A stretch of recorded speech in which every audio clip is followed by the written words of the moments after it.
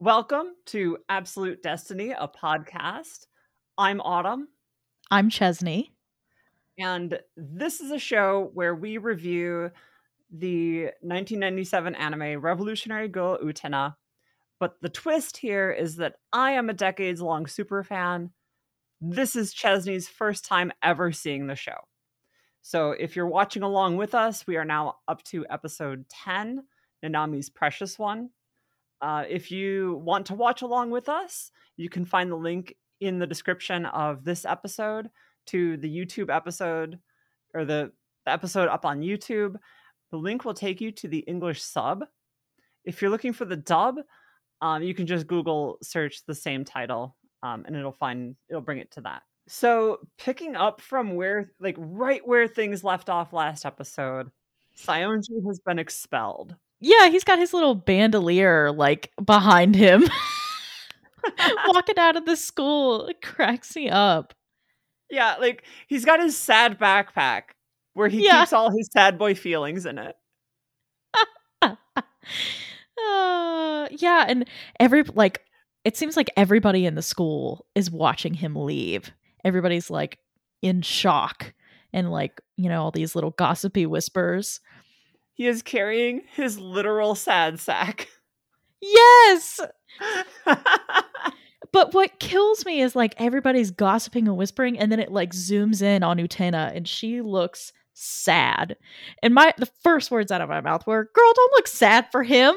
He did this to himself." There is no reason to be sad.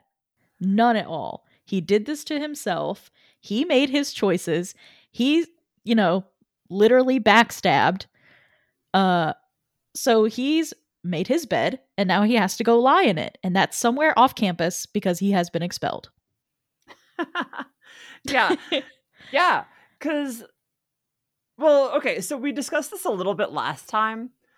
But in case you didn't catch the last episode, we were discussing whether or not he was expelled for attacking Toga or expelled for kidnapping the Rose Bride and taking her to the dueling arena without the permission of the end of the world. I don't know that we got a clear answer to that. It seems like both. It seems like you can't do that with the Rose Bride, and you can't do an unofficial duel. I feel like I come down on the side of thinking that the biggest issue here, as far as the rules for the school go, are that he kidnapped the Rose Bride. I think that matters more than attacking another duelist, ultimately. Although, as far as the rumors in the school go, it's definitely about attacking the president of the student council, right? Right. I just think that, in terms of the value hierarchy that has been established, messing with the duel system is actually higher than messing with a duelist. Yeah. Which makes sense.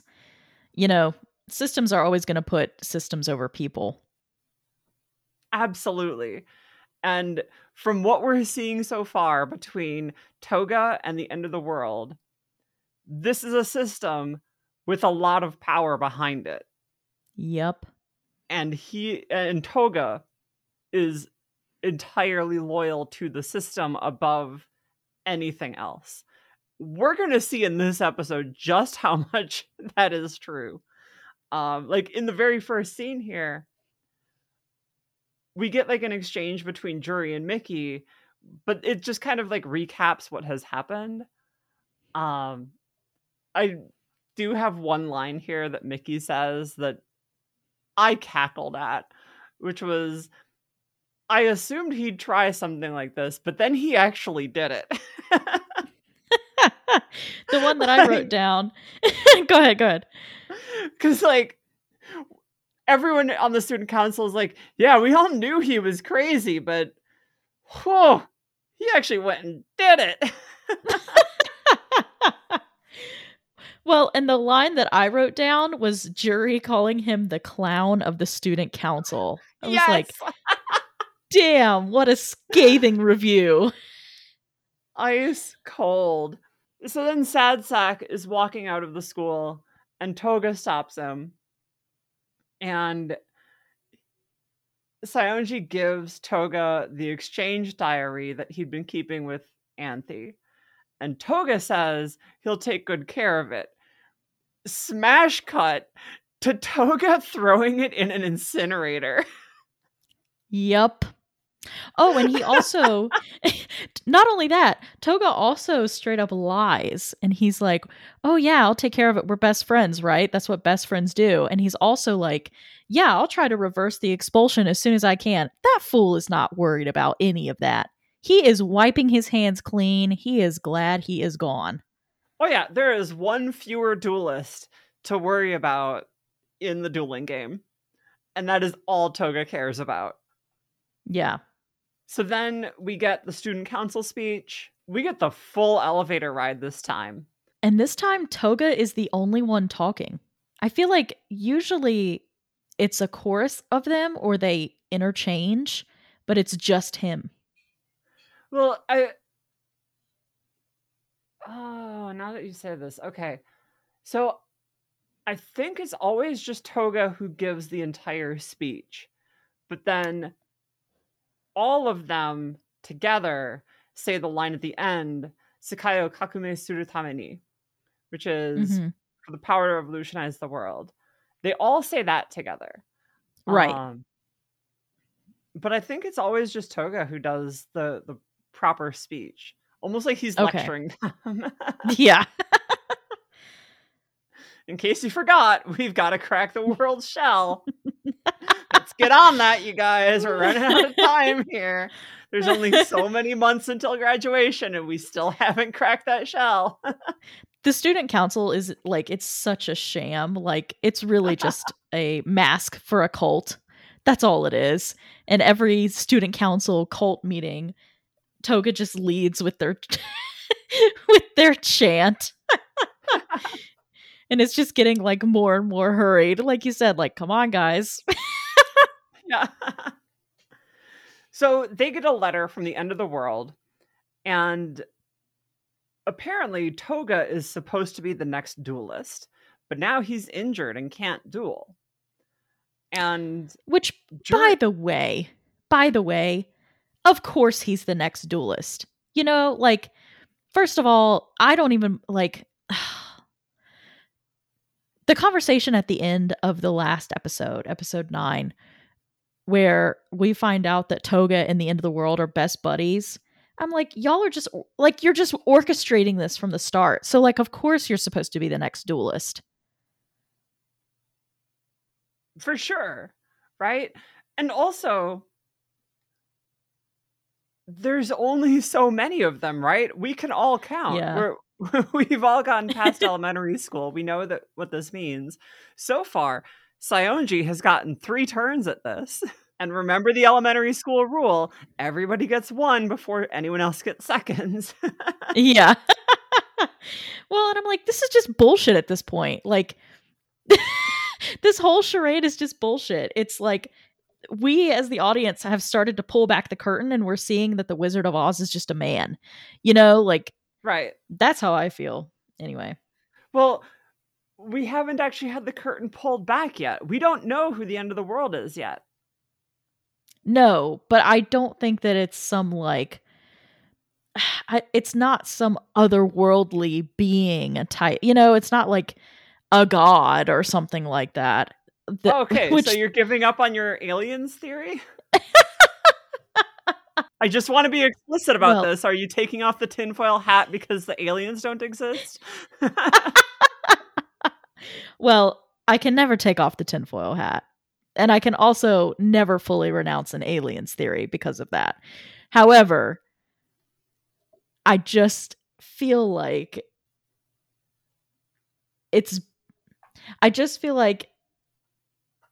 they've made it less fantastical and more of a human scope.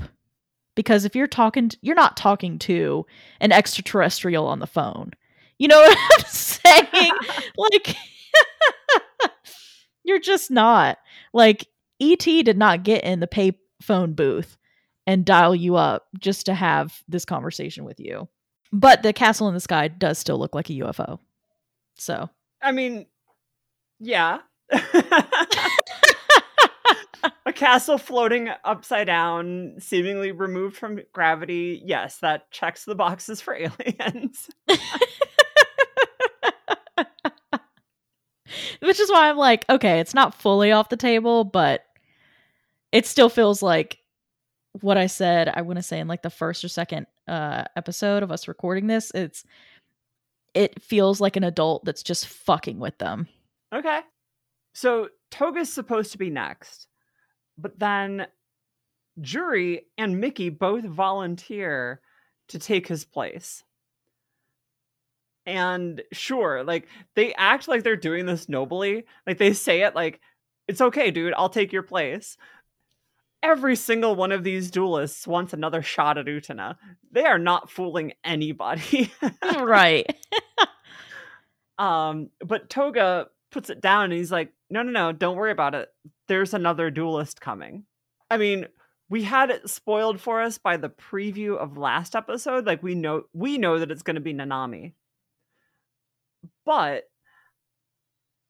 in the universe, like they're shocked. They have no idea who it's going to be because they were surprised enough that Utena showed up and was going to be a duelist. Now we have another non-student council member who's going to be in the dueling game, which is another unprecedented move by the End of the World. Mm-hmm. And like, this is where I love what this show does. It set up a formula in the first couple episodes. Like, this is going to be about dueling. There's going to be a duel every episode. And it's just going to be like an action anime where they just like go through fight by fight. Like you could see a different version of this show where each of the duels is an episode unto itself, right? Or like the duel spills over into the next episode and then we do more. You know, like there was like a cliffhanger during the duel. Like if they were doing this like a DBZ style, and you could see that formula emerge. And then they immediately broke their formula with the two-parter episode about Mickey, or actually with the ball. It started with the ball, and then the two-parter with Mickey, where we had 2 episodes with no duels. And we've kind of alternated ever since then, where the duels are now punctuating the season rather than being an every episode thing. And so the fact that we come back to a duel this episode, I think is especially interesting, just because now we have another moment with Nanami where we see that conflict bubble over into violence finally. Yeah. Well, I shouldn't downplay the violence of her slapping people around constantly. But like her putting herself on the line in a violent way this time. Right, because normally she uses the trio to do her dirty work. And this time she's rolling up her sleeves. Yeah, like some other scheme or something like that, but now she's in real danger herself. Yep. And honestly, kind of seemed like she didn't give a fuck. Yeah. Yeah, I mean we'll get there. Yeah. In a little bit. Yeah. So we have this pre-lap audio here where there's another slap, and just because of like audience priming, it's been long enough since I've seen this show. Like I just sat down and watched it that I forgot that it wasn't Anthe who gets slapped this time. Exactly. You expect it to be her. You expect it to be Anthe. And it's just a brilliant use of pre-lap sound to set up that expectation and then defy it that way. Yep. Because now we have Utena in like a surprisingly vulnerable position. Like with Utena, you would expect her to like stand back up, snatch Nanami by the hair, and put her face right into the rose thorns. You know, like yeah. Instead, she takes it and goes down. because she is feeling guilty about what happened last episode. Completely undeservedly, mind you. There is no part of what Saionji did that is in any way Utena's fault. There is no Right. way that Utena can be held in any way responsible for this. No, she's But totally being manipulated. yeah. And she has gotten so wrapped up in this dueling thing, and she's blaming herself. And this entire episode, with the exception of like the moments where she's actually fighting in the duel, Utena seems a little off her game, right? Oh, for sure. Like the second that she gets slapped by Nanami, she apologizes to her. And like you said, she's just sitting on the ground like defeated and guilty. Totally out of character. Her proud demeanor is gone because of that guilt. To the point where she even says, maybe a girl really can't become a prince. Like she's taking it this hard, which honestly I was surprised. Yeah. Like it doesn't even end in the scene where she gets slapped. Like she is in her bedroom sulking. Like she's Right. curled up, fetal position, questioning whether or not she could even be a prince. Yeah. And like I don't quite get where that guilt is coming from. I don't either. Like, does she feel bad that she couldn't protect Anthy from this? Does she feel bad that she couldn't protect Toga? Which I don't get why she would care about that. Yeah, I guess it's just feeling responsible for somebody getting hurt. Like, it's really easy to get yourself in a blame spiral of if I had just done X, Y, and Z, then this wouldn't have happened. But like, she literally could not have known. Her back was turned. There's no way she could have anticipated or seen that coming at all or prevented it from happening. Right. Because, like, Saionji straight up kidnaps Anthy. There's no way in which Utena had any hand in that part. And as soon as she found out what had happened, she raced to the dueling arena, saved Saionji's life. He was face down in the water. Right. And yeah, like I wonder if it's not guilt or if it's just like, I don't know, like a PTSD thing. Like, has she been triggered by all of this with like the coffin and all of what happened last episode, where now like she's in this spiral of processing just how serious all of this stuff is? Honestly, maybe. Which again is, I feel like, intentional on Toga's part. I feel like that gives Toga a little too much credit. Well, but if he was there for, if he was there for when she was in the coffin as a little girl, I'm like, of course he would go to replicate that and try to trigger something within her. I mean, that's fair. Like, well, we definitely know that however she presents herself now, there is still that part of her that has seen that darkness and has gone to those places. Yeah, and the part of her that's still a scared little girl who lost her parents and had somebody come in and swoop her into their arms and save her. So it's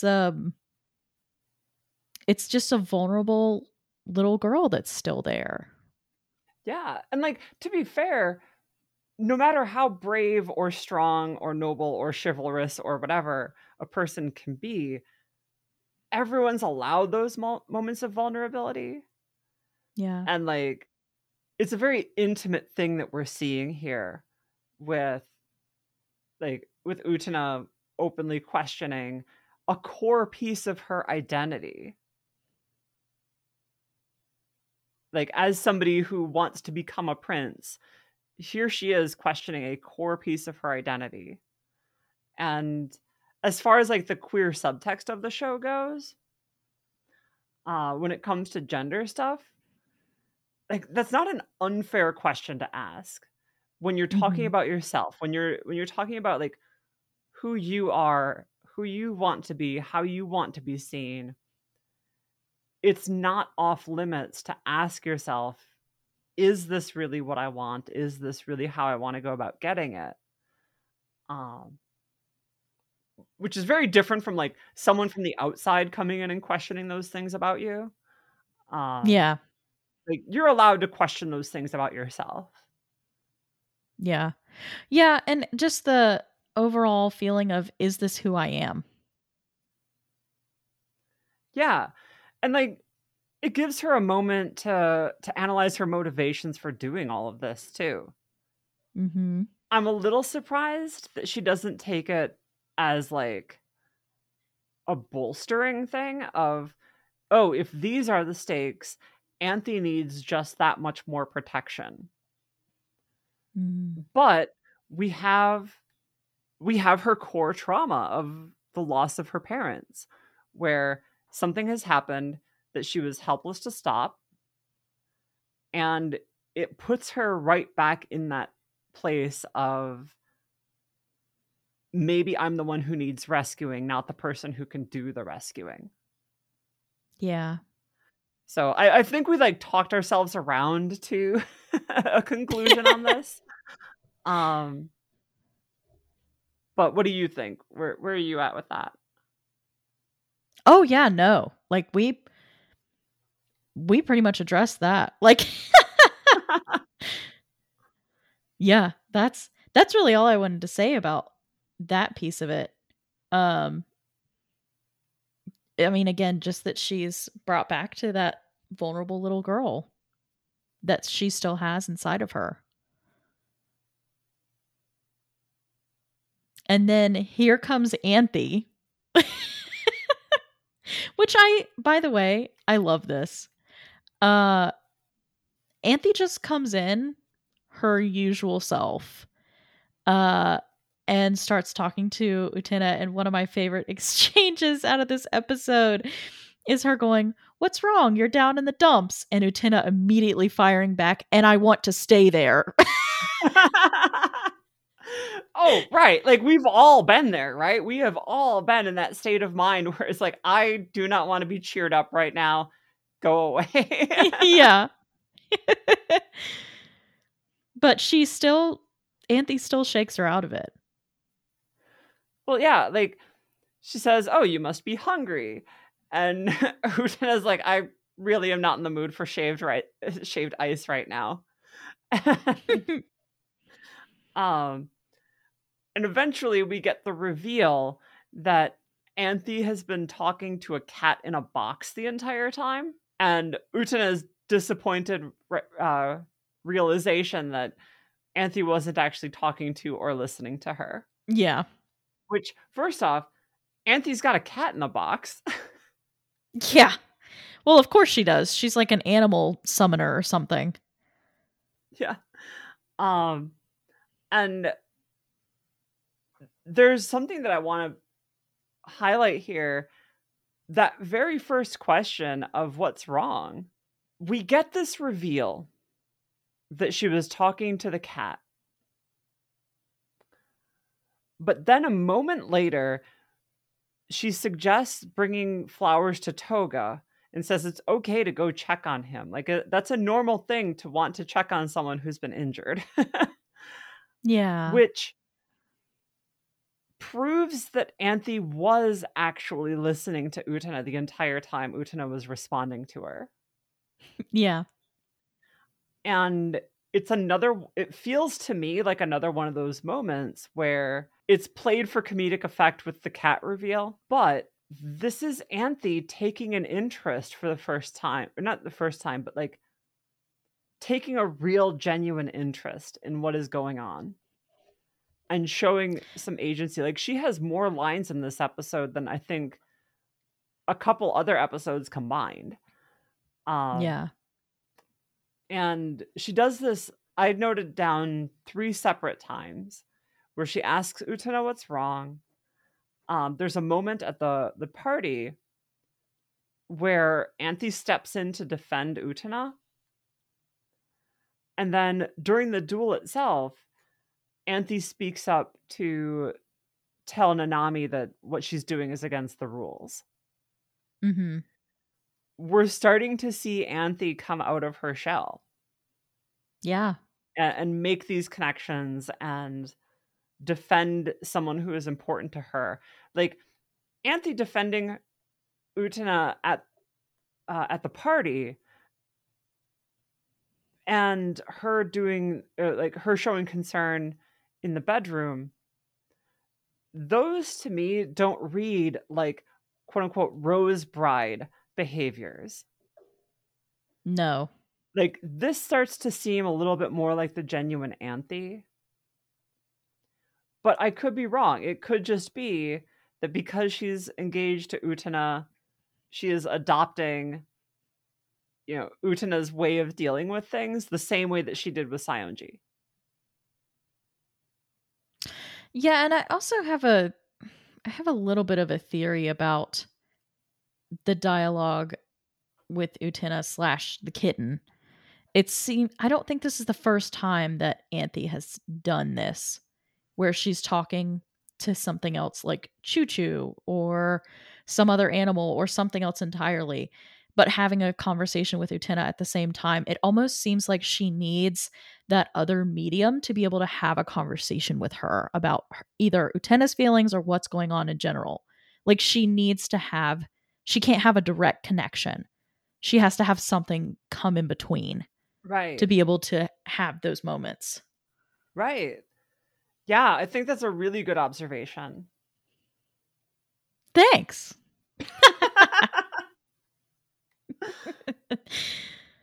But yeah, I love Anthy's line where she says, "There are a lot of roses in bloom. Shouldn't we bring him some?"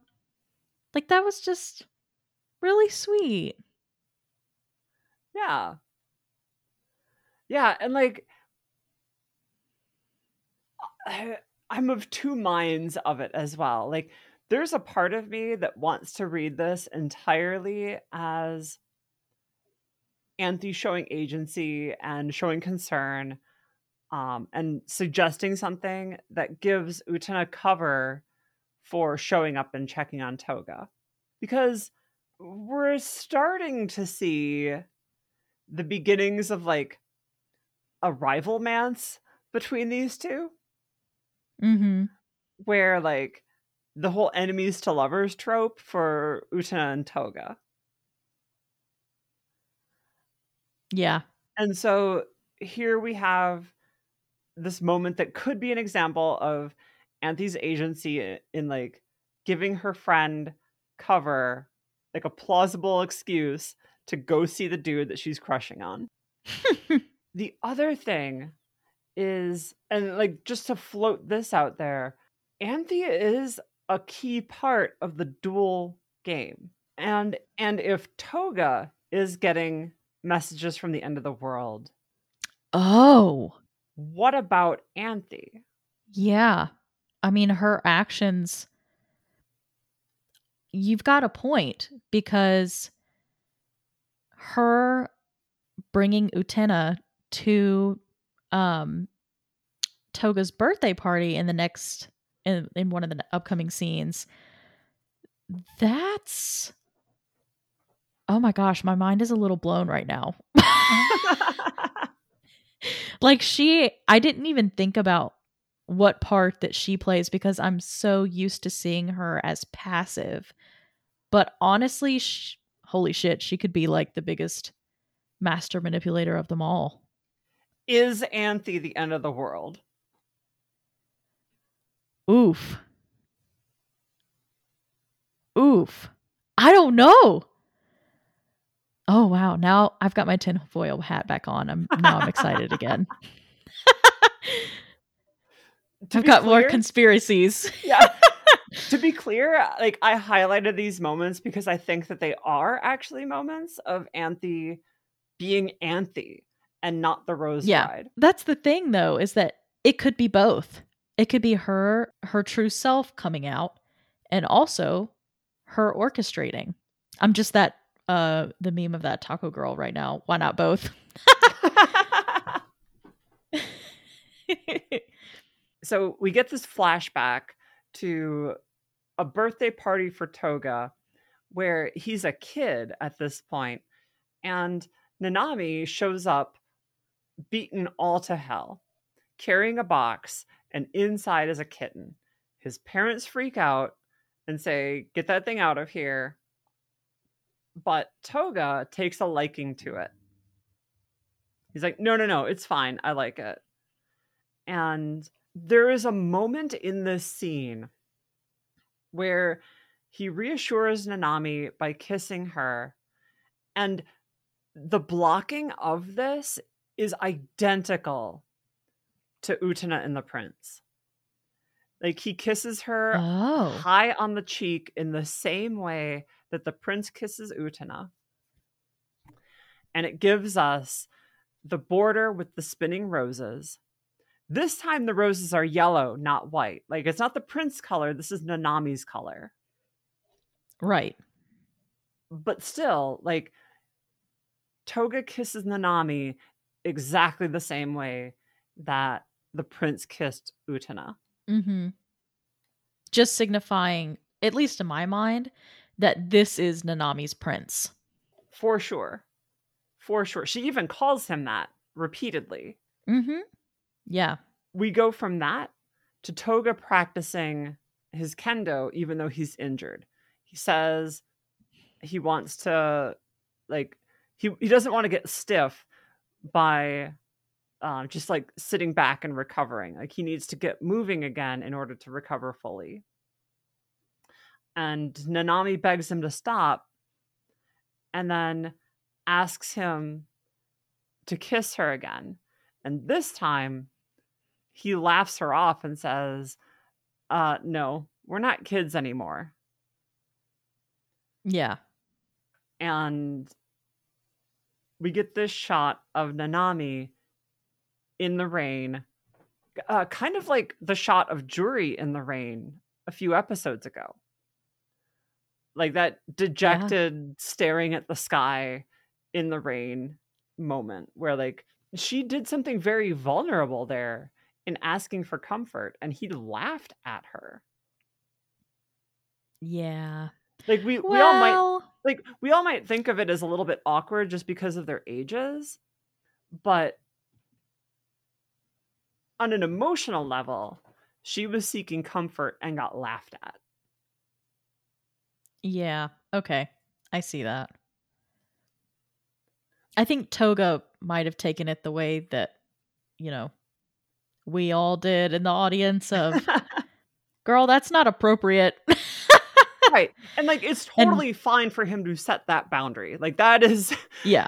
That is him being a responsible older brother. But, like, nevertheless, he didn't need to laugh at her either. Which kind of goes to that whole... this entire family is kind of sociopathic thing. Yeah. Yeah. I just wrote, her relationship with him is so unhealthy because, like, you can definitely seek out comfort from your siblings and from your family. If you're having a rough time, if you start crying, things like that. Like, you should feel like you feel like you can reach out to your family for, like, a hug, to be held or comforted. But the way that she seeks it out with him is not healthy. It is crossing a boundary. Absolutely. And, yeah.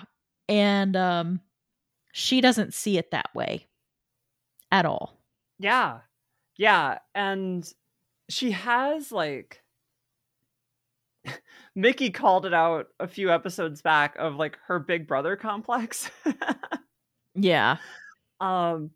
Where, because she's at that age, she's still transferring everything onto her brother as an idealized male figure and isn't really processing what that means for the two of them to be siblings. Right.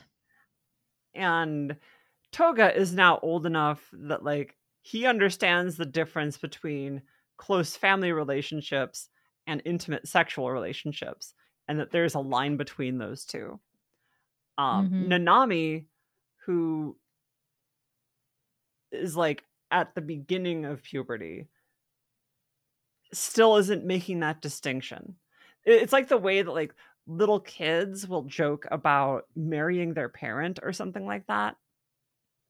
Because like they don't have a concept of how different that relationship is from parent child or brother sister or anything like that. They literally just like don't get that difference yet. But now that Toga has definitely had sexual relationships, that line is much clearer, and it's no longer a joke to him. And that's a good point about the marrying thing, because to a kid, they just see that as, oh, well, that just means I get to be with you forever. Right. That's what I want. Right. Don't you want that? It's no different than like, I want you to be part of my family. You know? Yeah. As opposed to, you are a person who I want to be sexually intimate with, potentially to have children with. You know, like that side of it just doesn't even enter the mind of a child who says that kind of thing. No. I think that Nanami is on like the verge of getting it. And so like it gets into some really uncomfortable territory between those two characters. But like, I will say, as smarmy and gross as Toga can be over the course of this show, this is at least a moment where like he knows where the lines are. Thank God.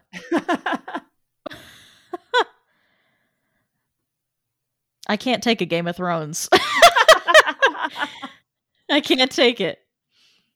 I know that there's some of the content warnings that you gave. I know something is coming, so it is inevitable, I think. But at least it's not this soon. Yeah. At least it's not this early on into this show. Yeah, I mean, you know, there's a cluster of sibling relationships that get examined over the course of this show, and each of them provides like a different lens on where the boundaries are and what that does to your relationship as siblings. Like a few episodes ago, we got to see Mickey processing the idea that his twin sister is a sexual being unto herself. Yeah. And also like not his property, you know, like not this memory that's just locked away in his mind, you know, like not the version of her that lives in his memory. Like she is a dynamic person. Yes, and she is alive presently and acting with her own agency, for her own goals and her own desires.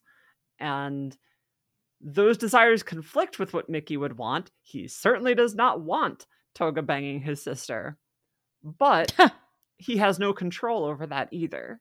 And he's processing this idea that like she's her own person and can do her own things.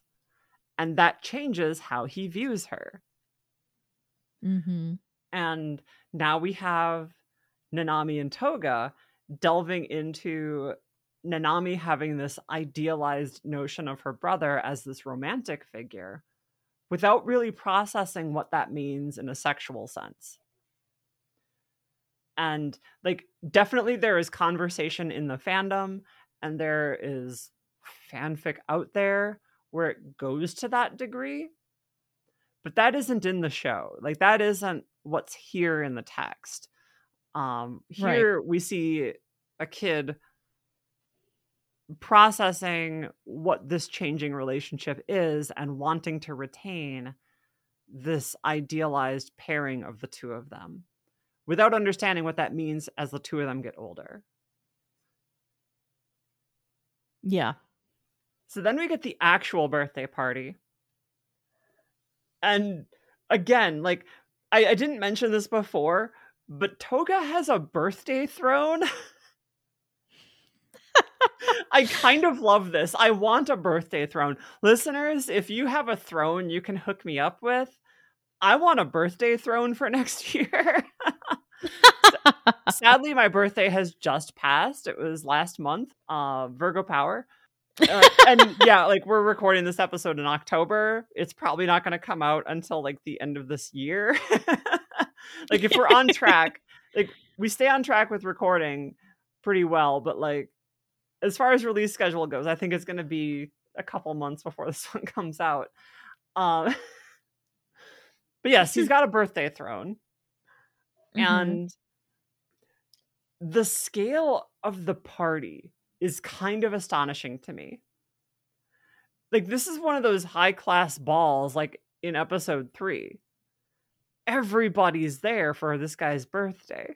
Yeah, and that's the norm for him. Yeah, we saw that in the flashback, too. Like, he routinely throws gigantic parties where he cannot possibly know everybody there. And this is just, like, part of his whole rich kid thing. And yeah, I wrote down that the throne for him is just symbolizing him as the king of the world, even when he was a kid, and especially now. Yeah. Yeah, like I have written here, like, what do you get the boy who has everything? Yeah. And the answer is Utena. I also want to note that I wrote down, look at this fool living it up. Yeah. So he's sitting there pleasantly enjoying the party, but he lights up the moment he realizes Utena's at the party. Like, she didn't even have to get him anything. She just had to be there for him to have a good party. That's how infatuated with her he is. And Anthe shows up carrying a box, very curiously similar to the box that we saw in the flashback. And we already know that, like, she brought a cat to the bedroom. And, like, it wasn't clear that, like, was she adopting a cat for her and Utena? But then, like, we see the narrative parallel start to really take shape here of she's going to give a cat to Toga the same way Nanami gave a cat to Toga like 10 years ago or 6 years ago or whatever, however long ago it was. Probably like 6. Again, that leaves us with the question, how does Anthe know what buttons to push here? Because this is her manipulating right back, I feel like. Oh, yeah. Yeah, now that you've pointed it out, I can't unsee it. It was totally on purpose. Like, I never wanted to bring this up before now, but, like, this is the episode where it becomes, like, super obvious that Anthe is canny to some information that other characters just aren't. And that maybe some of those coincidences in past episodes have a little more to them than they first appeared. I'm just like, I'm just in shock. Did not see this one coming. Because again, she's just so passive, which makes her like the perfect unsuspecting orchestrator. So I want to get you on record. Is Anthe the end of the world? I don't think she's the end of the world, but I think she's privy to the end of the world. Okay. You know, the same way that the end of the world and Toga are having these phone conversations, I think Anthe's got her own correspondence with the end of the world. Interesting. All right. Oh, also, can we talk about the best moment in this show so far, which is Choo Choo doing like a cute little diabolical laugh. As soon as we finish recording this, I'm going to pull the episode back up and go rewatch that. I hope there's a GIF of that. I want to post that to the Twitter. Oh, please. I hope. But yeah, so we go from a moment of levity to The direct opposite of that, which is Nanami coming over and slapping the flowers out of Utena's hands and going, "You're the reason my brother is hurt. How dare you show up here?" Yeah. And then somehow, just because she's making a fuss and she's yelling loud enough about it, like, "How dare you show up here for my brother?" The rumor gets spread amongst the crowd that Utena and Toga are together. So she's ended up doing the one thing that she did not want to do, which is make it seem like they're together. Right. And I think what's interesting in this scene is like they again do that thing where they don't really highlight faces much. Like I think they cut off the view of everybody at the shoulders.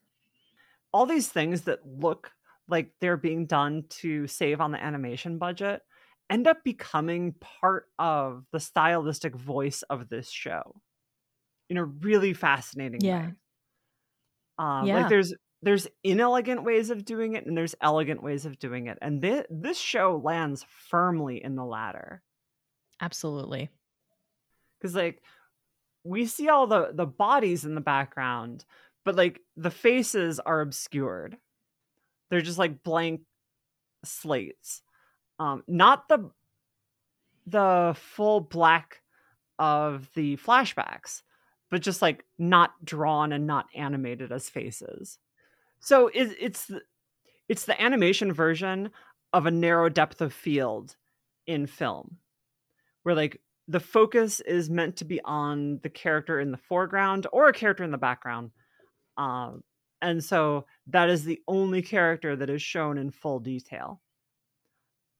And so like the background is just meant to be representative of a crowd rather than specific people. Even though we do recognize Keiko, Aiko, and Yuko at one point. Yeah, that's true. The rest of the crowd is just this undifferentiated mass of people. Yeah, and it reminds me a little bit of the same or a similar technique that they use for the Shadow Girls. Like it's just a way to tell a story. And like you said, pulling the focus somewhere else. Interestingly enough, Anthy doesn't show any signs of freaking out at the size of the crowd. Like we know she doesn't like crowds. That was established back in episode 3. And there's a very good reason for that, which we'll see in a later episode. But in this episode, when Nanami slaps the roses out of Utena's hands and blames Utena for what went down with her and her brother, Anthy steps up to defend her. She doesn't melt down and freak out. She just gets up in her face and defends Utena. I'm so proud. She's come so far. And I don't know why. Again, it could just be her, pulling the strings. But I'm still proud. We have this time jump to later in the party, and Nanami is being sad out at the gazebo, which again, how big is this place? I'm getting the feeling that this ballroom that they keep going to is actually part of the Kiryu estate and not the school. Yeah, I think so. It seems more like their house. Like the ball from episode 3 and now this, like I feel like this is the Kiryu estate that we're seeing. Yeah, I would agree. Which would explain why there's a ballroom at Otori Academy, and the answer is there isn't one. It's actually just at the mansion of the Kiryu kids.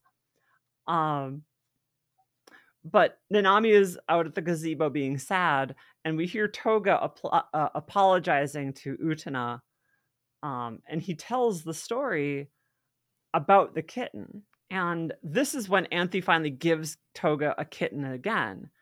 And Toga, laughingly playing with the cat, snaps Nanami out of her reverie, and she goes into full flashback mode of remembering what she did years ago to Toga's prior kitten. So the whole time, I was like, this dude killed his cat. This dude is a serial killer, blah, blah, blah. Because he is definitely manipulative and sadistic enough. Not sadistic. He's definitely manipulative and narcissistic enough to like maybe have done that. So I get it. I wouldn't entirely omit sadistic either. He's definitely got some element of that. But yeah, especially when he was like, he says this line right before Nanami goes into her flashback here, where he was like, I remember when I was a kid, Nanami gave me a kitten. It disappeared suddenly, but it was my favorite present. And when he said it disappeared suddenly, I was like, it's because you killed it. You killed it. You're a serial killer. You're a serial killer who kills animals. And it turns out, no, it's not that Kiryu. It's another one. Yep. Yep. And what I find so interesting about this is, as much as you say that, like, I could see him doing this. Uh-huh. And to accomplish a goal? Absolutely. Yeah. And like, I can't see him doing it just for the sake of, you know, exerting control. But if like it served his purposes, I could see him doing it without feeling an ounce of remorse. As cruel and awful as this action is on Nanami's part, she does feel remorse for it. We see that later during the duel. Yeah. But like, which I was surprised. I was surprised to see her show remorse for it, because she seemed like so stone cold, like, oh, I'm doing this for my brother. And then she realizes at the last minute what she's done and runs after it. Yeah, like she regrets doing it in the memory even. Like we see that moment of her wishing she could take it back. Which is, I think, part of, it's like a very heartening thing in some sense. Like it shows that as awful as Nanami can be, she isn't a sadistic monster. No. Like, she is a scared girl who is capable of some incredibly cruel acts, but like deep down isn't a monster who lacks all empathy for other living beings. No, she is just driven by emotion. Yeah, she is just purely self-centered at this moment in her life.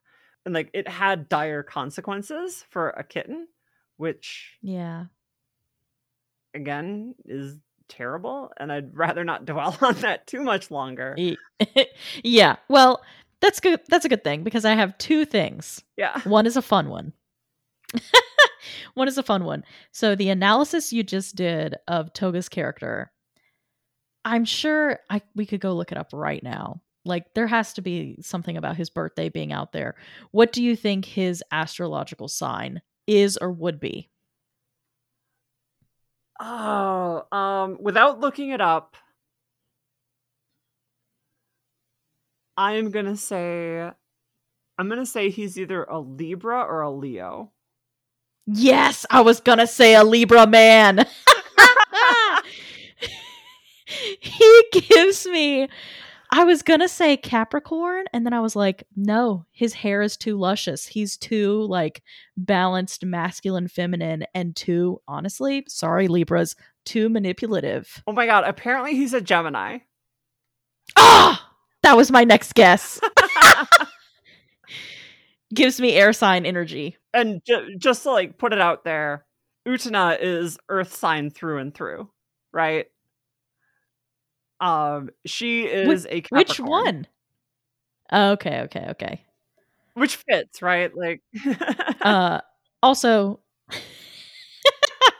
oh yeah. Yeah, if it wasn't gonna be Capricorn, I was gonna guess maybe a Taurus, because of how she kind of like, actually, you know, I probably would have said Aries because of how she charges into things. But anyway, astrology stuff on here is just for fun and all jokes, so don't take any of that personally. Unless you're a Libra. I meant that entirely personally. Ooh, personal vendetta. My closest friends are Libras. I get a front row seat to some of those shenanigans like every day. Oh my God. Anyhow.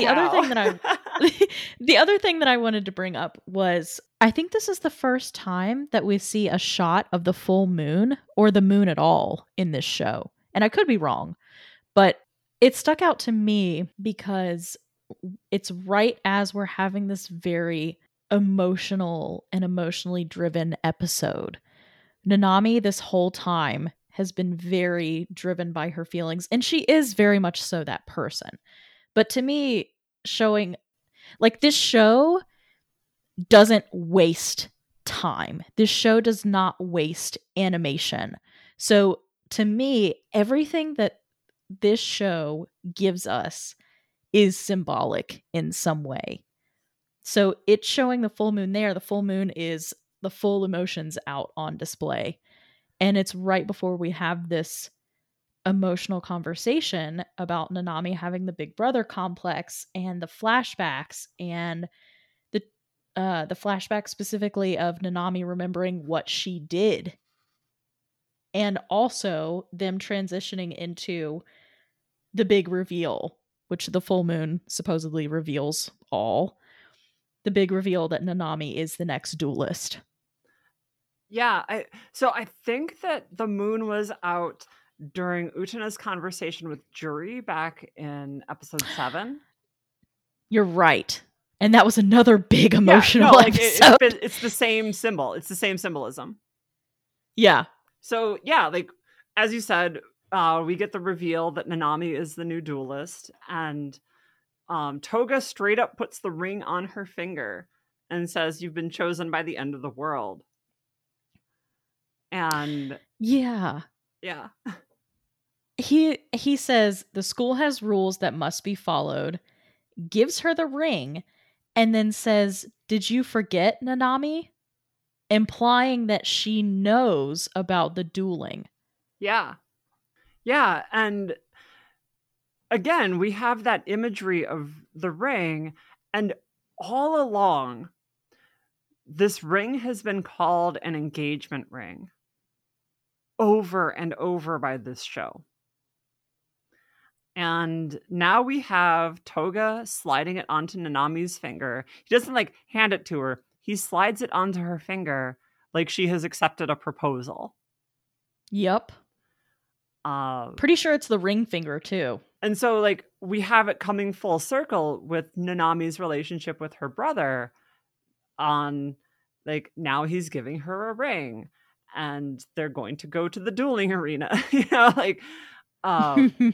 Which the dueling arena itself has like that ceremony energy to it. Like I've talked on this show many times about the duel song and the ascension up the stairs as being a ritual. And like these rules, they seem so arbitrary, right? Like you have to have a ring, you have to be a duelist, you have to go to the dueling arena to fight.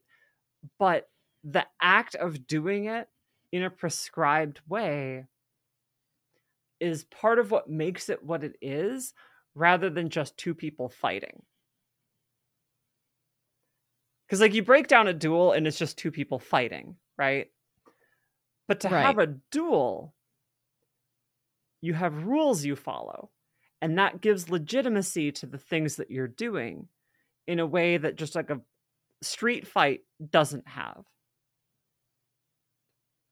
Yeah. Well, and even you could argue that the entire ritual of Utena climbing the stairs and then magically putting on the regalia, that in itself is reminiscent of a wedding ritual. Climbing the stairs, putting on the dressing gown, like the gown and veil, like the gender difference between Anthe as the bride and the dress that she's wearing and the uniforms that the duelists wear. including Utena, which has like this vaguely military look to it, Mm-hmm. but like a military dress uniform. Yes. You know, like it has that gendered dynamic too of bride and groom. Like they never use the Mm-hmm. word groom, I don't think, in this show.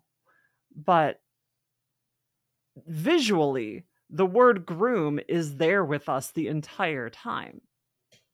Oh, yeah. Like they keep saying prince, but like the other side of that, of the Rose Bride, she's not the Rose Princess, she's the Rose Bride, which implies Mm-hmm. something about the person who is dueling with her, or like dueling on her behalf. Right. And so now, like, even though Toga has set that boundary with Nanami about kissing her, he gives her this ring, and here we go, muddying the waters and like blurring that boundary that he had set earlier. And this just speaks to his layers of manipulation that he engages in. Uh-huh. I was just about to say the same thing. Because he wants to hold that boundary when it's serving him. Yes. But he'll absolutely muddy it when it's to get what he wants. Yeah. Yeah. The boundary only exists when it serves his purposes. Yeah. Which is like the essence of smarmy behavior, right? Where Mm-hmm. either the boundary exists or it doesn't, is a clear thing that everyone else can understand. If you assert a boundary and then cross it yourself just because like it suits you, it calls into question why you have set that boundary with people, and it makes it a little clearer that you're just manipulating them. You know, you're using the language of care, but in a one-directional way. Yeah. I feel like I just attended a sermon. Not in a bad way either. I'm like, oh, I feel like that was preaching to me specifically. So now we have the Shadow Girls. And this is one of their funnier exchanges, and they're all pretty funny, but this one's definitely up there, of trying to name a cat. We should call him Kitty. No, that's not good enough. We need something, or that, what is it? It's too unusual. Or no, it's not unusual enough. And then, oh, unusual Kitty. And like the adjectives just keep building out until it becomes was it something cuter, nicer style, unusual Kitty. Yeah. And then like as soon as that one walks away, the other one turns around and calls the kitten Giuliano. Like, so I think there's like two ways of seeing that scene. And I think it depends upon which of the two walked away and which one bent down to talk to the cat. And because it's the Shadow Girls, like I have an answer that I think it is, but it's ambiguous. It's more ambiguous. Like option one is if the one that was suggesting all of the names is the one who called the cat Giuliano, then that was just that character messing with the other character for fun because they already had a name in mind that they were going to call the cat. Mm-hmm. If it's the other one who calls the cat Giuliano, then it becomes like, rather than criticizing, why didn't you just offer a name yourself? Right. Well, the other interesting thing is the last shot I noticed. It looks like the Shadow Girl in the back has a dagger that she's about to stab the other one in the back with. Oh my god, I did not even notice that. What? Yeah, she's got a dagger. And it was so out of nowhere because they're having this what seems to be somewhat normal conversation about what to name a cat. And then the other one is so preoccupied with this cat that has now become huge that she doesn't even see that her friend is about to like take her out. I gotta go back and look at this. I am shook. Like, I did not notice the dagger at all. Yeah. I want to pull it up too, honestly. Okay, no, I'm looking at this. I see that as her, like, look at the rest of the way her body is posed. Like, I don't see that as a knife. I see that as her hand up in the air in like a goofy pose, the same way her leg is up in like tree pose for yoga. It's too much slasher fic for me. Like, it gives me Scream vibes. I'm going to post a picture of this on the Twitter. Yeah, do a poll. Anyway. So we have another duel again. Yeah. We have a duel again, like an actual, real, honest to God, sincere duel, and not just a street fight or an illegal match. So the song for this duel is Last Evolution, and it talks all about like the stars and the illusion of infinity is one of the lines in the song. It talks about time, and at the end of it is them chanting evolution. In the fight, Nanami says, quote, "She has a ring given to her by her prince." Mm-hmm. And I have talked about this before, of the narrative parallel between Utena and Nanami as characters who are very similar but separated by age. And, you know, like you pointed it out earlier in this episode of how princely that moment was with Toga kissing Nanami as a child. And like the show sets it up, like it's set up as a visual parallel to what happened with the prince in the cemetery for Utena. The shot is like frame for frame the same shot, just with different characters in it. And so like the show is setting up that parallel for us also. Right. Nanami says that her prince will lead her to victory. And Utena is like, no, he won't. And then immediately cuts off Nanami's rose. The power of Dios starts to descend from the castle. And Utena has already cut off the rose before it takes over her. Yeah, I was going to ask about that because I noticed it start to come down. Toga reacted to seeing something with that moment. And then I didn't know what happened from there because it was so fast. This is one of those moments where we get some of the most clear animation of Utena cutting someone's rose off that we have ever seen. She straight up cuts Nanami's rose off of her. Now, it does have the spinning white rose, so the show could be implying here that the power of Dios was there with her to do this. Mm-hmm. But in the past, we've always seen it enter her before she has like her big charge moment. Like we usually see her hop back into a crouch and thrust as like her signature move. In this case, she just toe to toe with Nanami cuts her rose off. And I at least am willing to say like that happened without the power of Dios, but I think there's a case to be made that it was just because like they put the rose up there anyway. Yeah.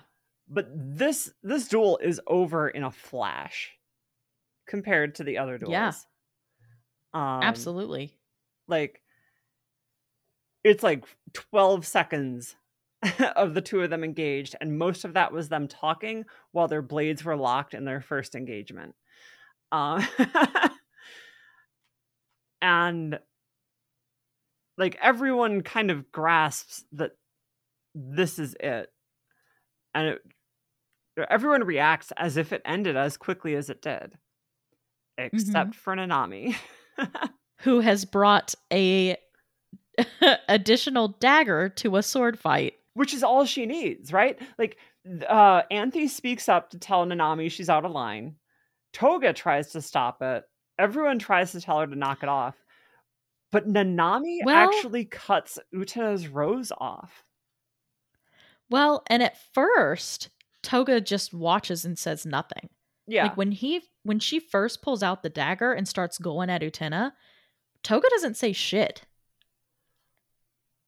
That's true. Yeah, like that. I did mess up the order on that a little bit because him speaking up is what actually finally gets Nanami to calm down. Yeah. But I think it's noteworthy here. Nanami cuts off Utena's rose. It is after the bell rang, or in this case, the many bells. But she did get one up on Utena at some point. Yeah. And so, like, to go back to the question of whether or not the power of Dios was with her, it seems to imply, like, let's say that was with the power of Dios earlier, it would imply that, like, Nanami is capable of defeating Utena in a straight up fight. Yeah. And, like, I just want to put it down on here that, like, I think this is the first time we've seen Utena's rose get knocked off. And she was doubting herself earlier.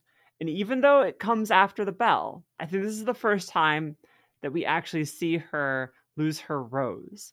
Even though it doesn't mean she loses the duel, just because she actually knocked Nanami's off first. Yeah, it shows that she was knocked off of her game.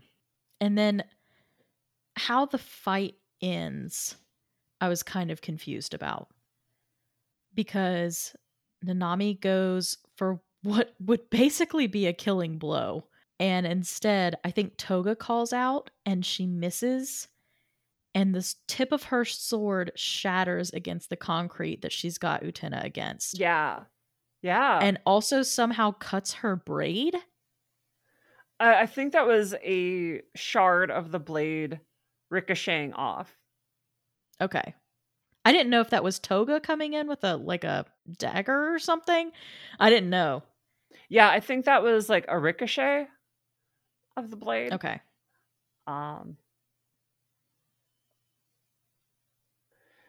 So she's lucky it just got her hair then. Yeah. And so this is the moment where, like, Toga is comforting Nanami and saying he'll always protect her. This is where we finally get, like, the full flashback to drowning the cat. And this is where we see Nanami show that flicker of regret in the past, like in the flashback, cut to her in the present, apologizing to Toga and begging for forgiveness. Yeah. And again, Toga repeats his line that he can't ignore a damsel in distress, doubling down on, like, the whole I'm a prince thing. And part of me looks at this and thinks, you didn't give a damn about being a prince until you saw a girl being a better prince than you. Probably. Well, and then the line that he gives Nanami to get her to stop fighting and to break down is, you don't have to fight anymore. I'll protect you. Which, you're the one that gave her the ring in the first place, dummy. What do you mean you don't have to fight anymore? You were the one who wanted her to. Well, he wanted her to do it the right way. Like, it was clear that she was gonna fight Utena no matter what. And I think this is another moment where, like, you can call it manipulative or you can call it protective to, like, give her the ring and legitimize the duel rather than just let Nanami duke it out with Utena. Okay, I see. Like, I don't necessarily believe that it was a pure intention. Like, Yeah, I don't do either. not misread me on this. Like, when I speak up for characters like Saionji or Toga, it is not because I agree with these characters. It's just that, like, I think their motivations are a little more multidimensional than just they're evil people. Yeah. Like, I think the show deserves more credit than that. There are other shows where I definitely do not believe that the villain characters deserve an ounce more consideration than they get. But I think, like, this is one where all of these characters are pretty multidimensional, and I don't think all of them can cleanly be reduced to, like, just their worst behavior. Right. I don't think that we should stop condemning their worst behavior. Right. But I do want to give, like, credit where it's due in some of these interactions where, like, there's more to it than just he's a puppet master pulling the strings. No, I agree. I think that he can be both. He can be both somebody that wants to be a protective older brother and also be somebody whose ambition outweighs almost everything else. Well, like, that's the thing with, like, abusive people in general, right? Is, like, they are still themselves also multidimensional people, which is part of Yeah. why their manipulative behaviors and their abusive behaviors get a pass from people when they shouldn't, right? Like, people like this exist, and they aren't all good or all bad, and the parts that aren't bad are why people stick around with them even when they're doing bad things. And, Yeah. like, that's why it's important to call those behaviors out, and also, like, recognize that one doesn't excuse the other either. Like, the good doesn't excuse the bad. Right. So what are your So one more Oh, yeah, go ahead. question I have about that Power of Dios shot.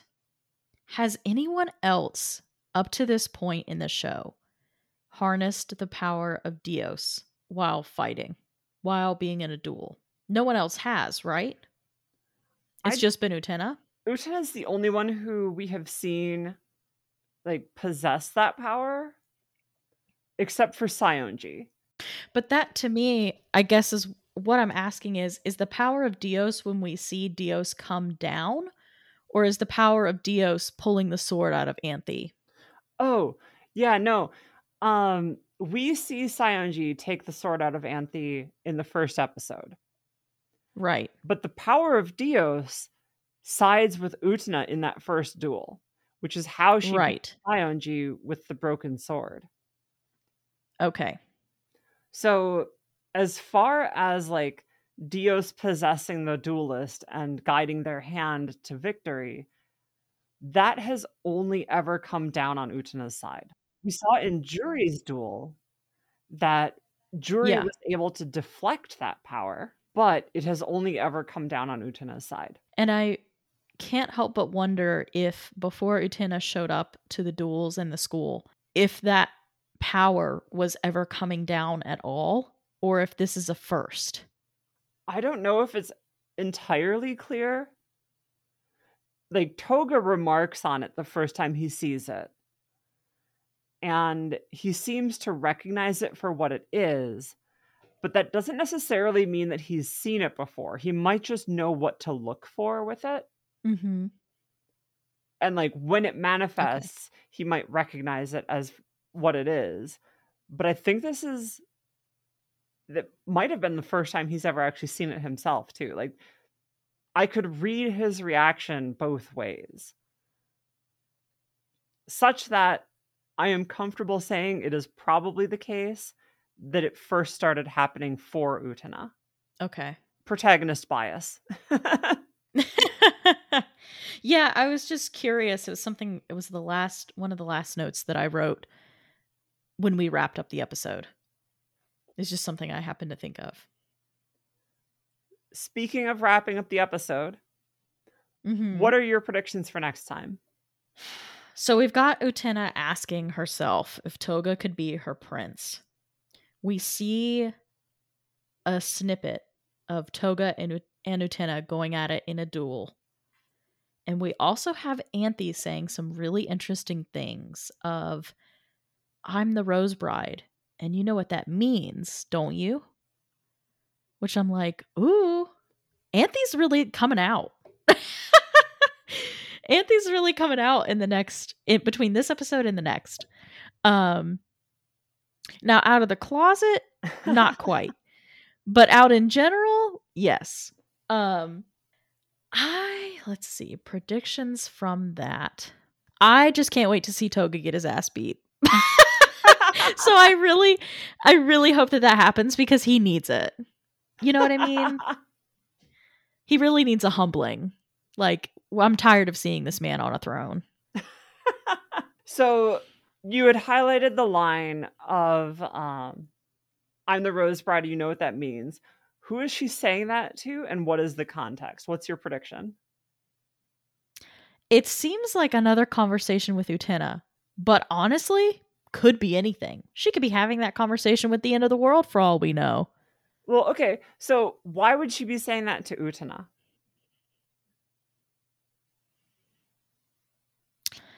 I think because Utena still hasn't grasped something about the duels.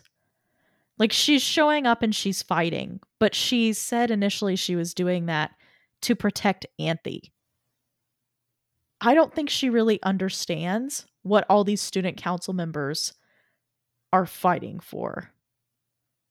And what Toga is pulling the strings and is willing to, like, get somebody expelled for. So, wait. So then why would Anthe be reminding Utena of the rules of all of this? A part of me feels like it's to remind her of her place in it. I'm talking about Anthe's place in it. Because I feel like Utena still doesn't really comprehend what Anthe's role in all of it is. She knows that she enjoys being the Rose Bride, but she doesn't understand what that means fully. Okay. I mean, we don't really as the audience either. Yeah, that's fair. But that's all I've got. So what is your prediction for how that plays out?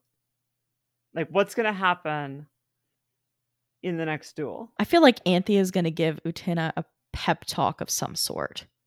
Or it's going to be a combination of a pep talk and a come to Jesus moment a little bit. Because I think I think Utena needs to be shaken out of this funk that she's in. I think she's very much still going to be in it because I think Nanami will have shaken up her confidence some. Okay. So I think there's going to be a pep talk / coming to Jesus moment. Coming to Dios moment. and then there's just going to be I feel like it's going to be a really good fight. Okay. It's going to be pretty intense, and I'm looking forward to it. Yeah, I mean, he has been talked up as being the best of them. Right. And narratively speaking, by being last, the narrative itself is positioning him as her most challenging opponent. Mm-hmm. And Juri was already so skilled and talented as a duelist. So I'm like, well, first, there's no way he's going to outshine her, but he could, like, maybe come close.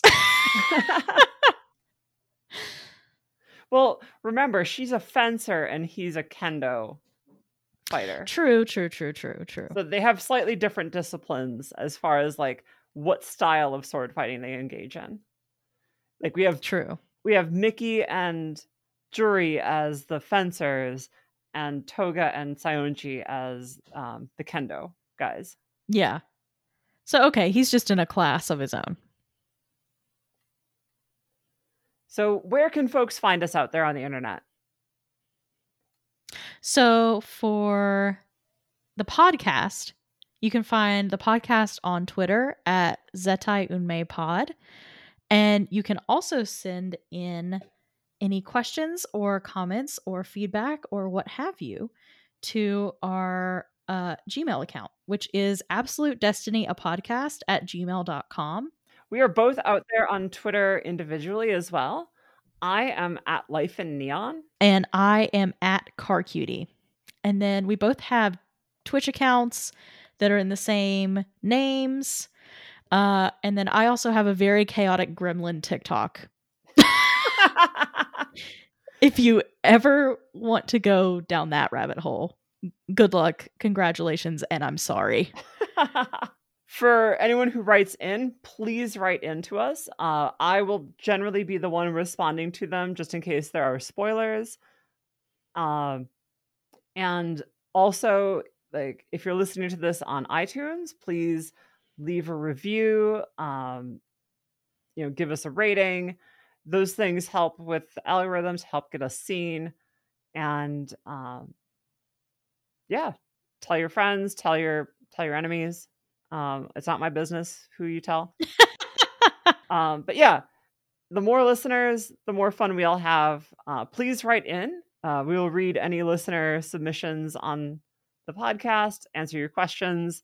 Just let us know. Yeah, and come hang out with us on Twitter too, because we have a fun time over there.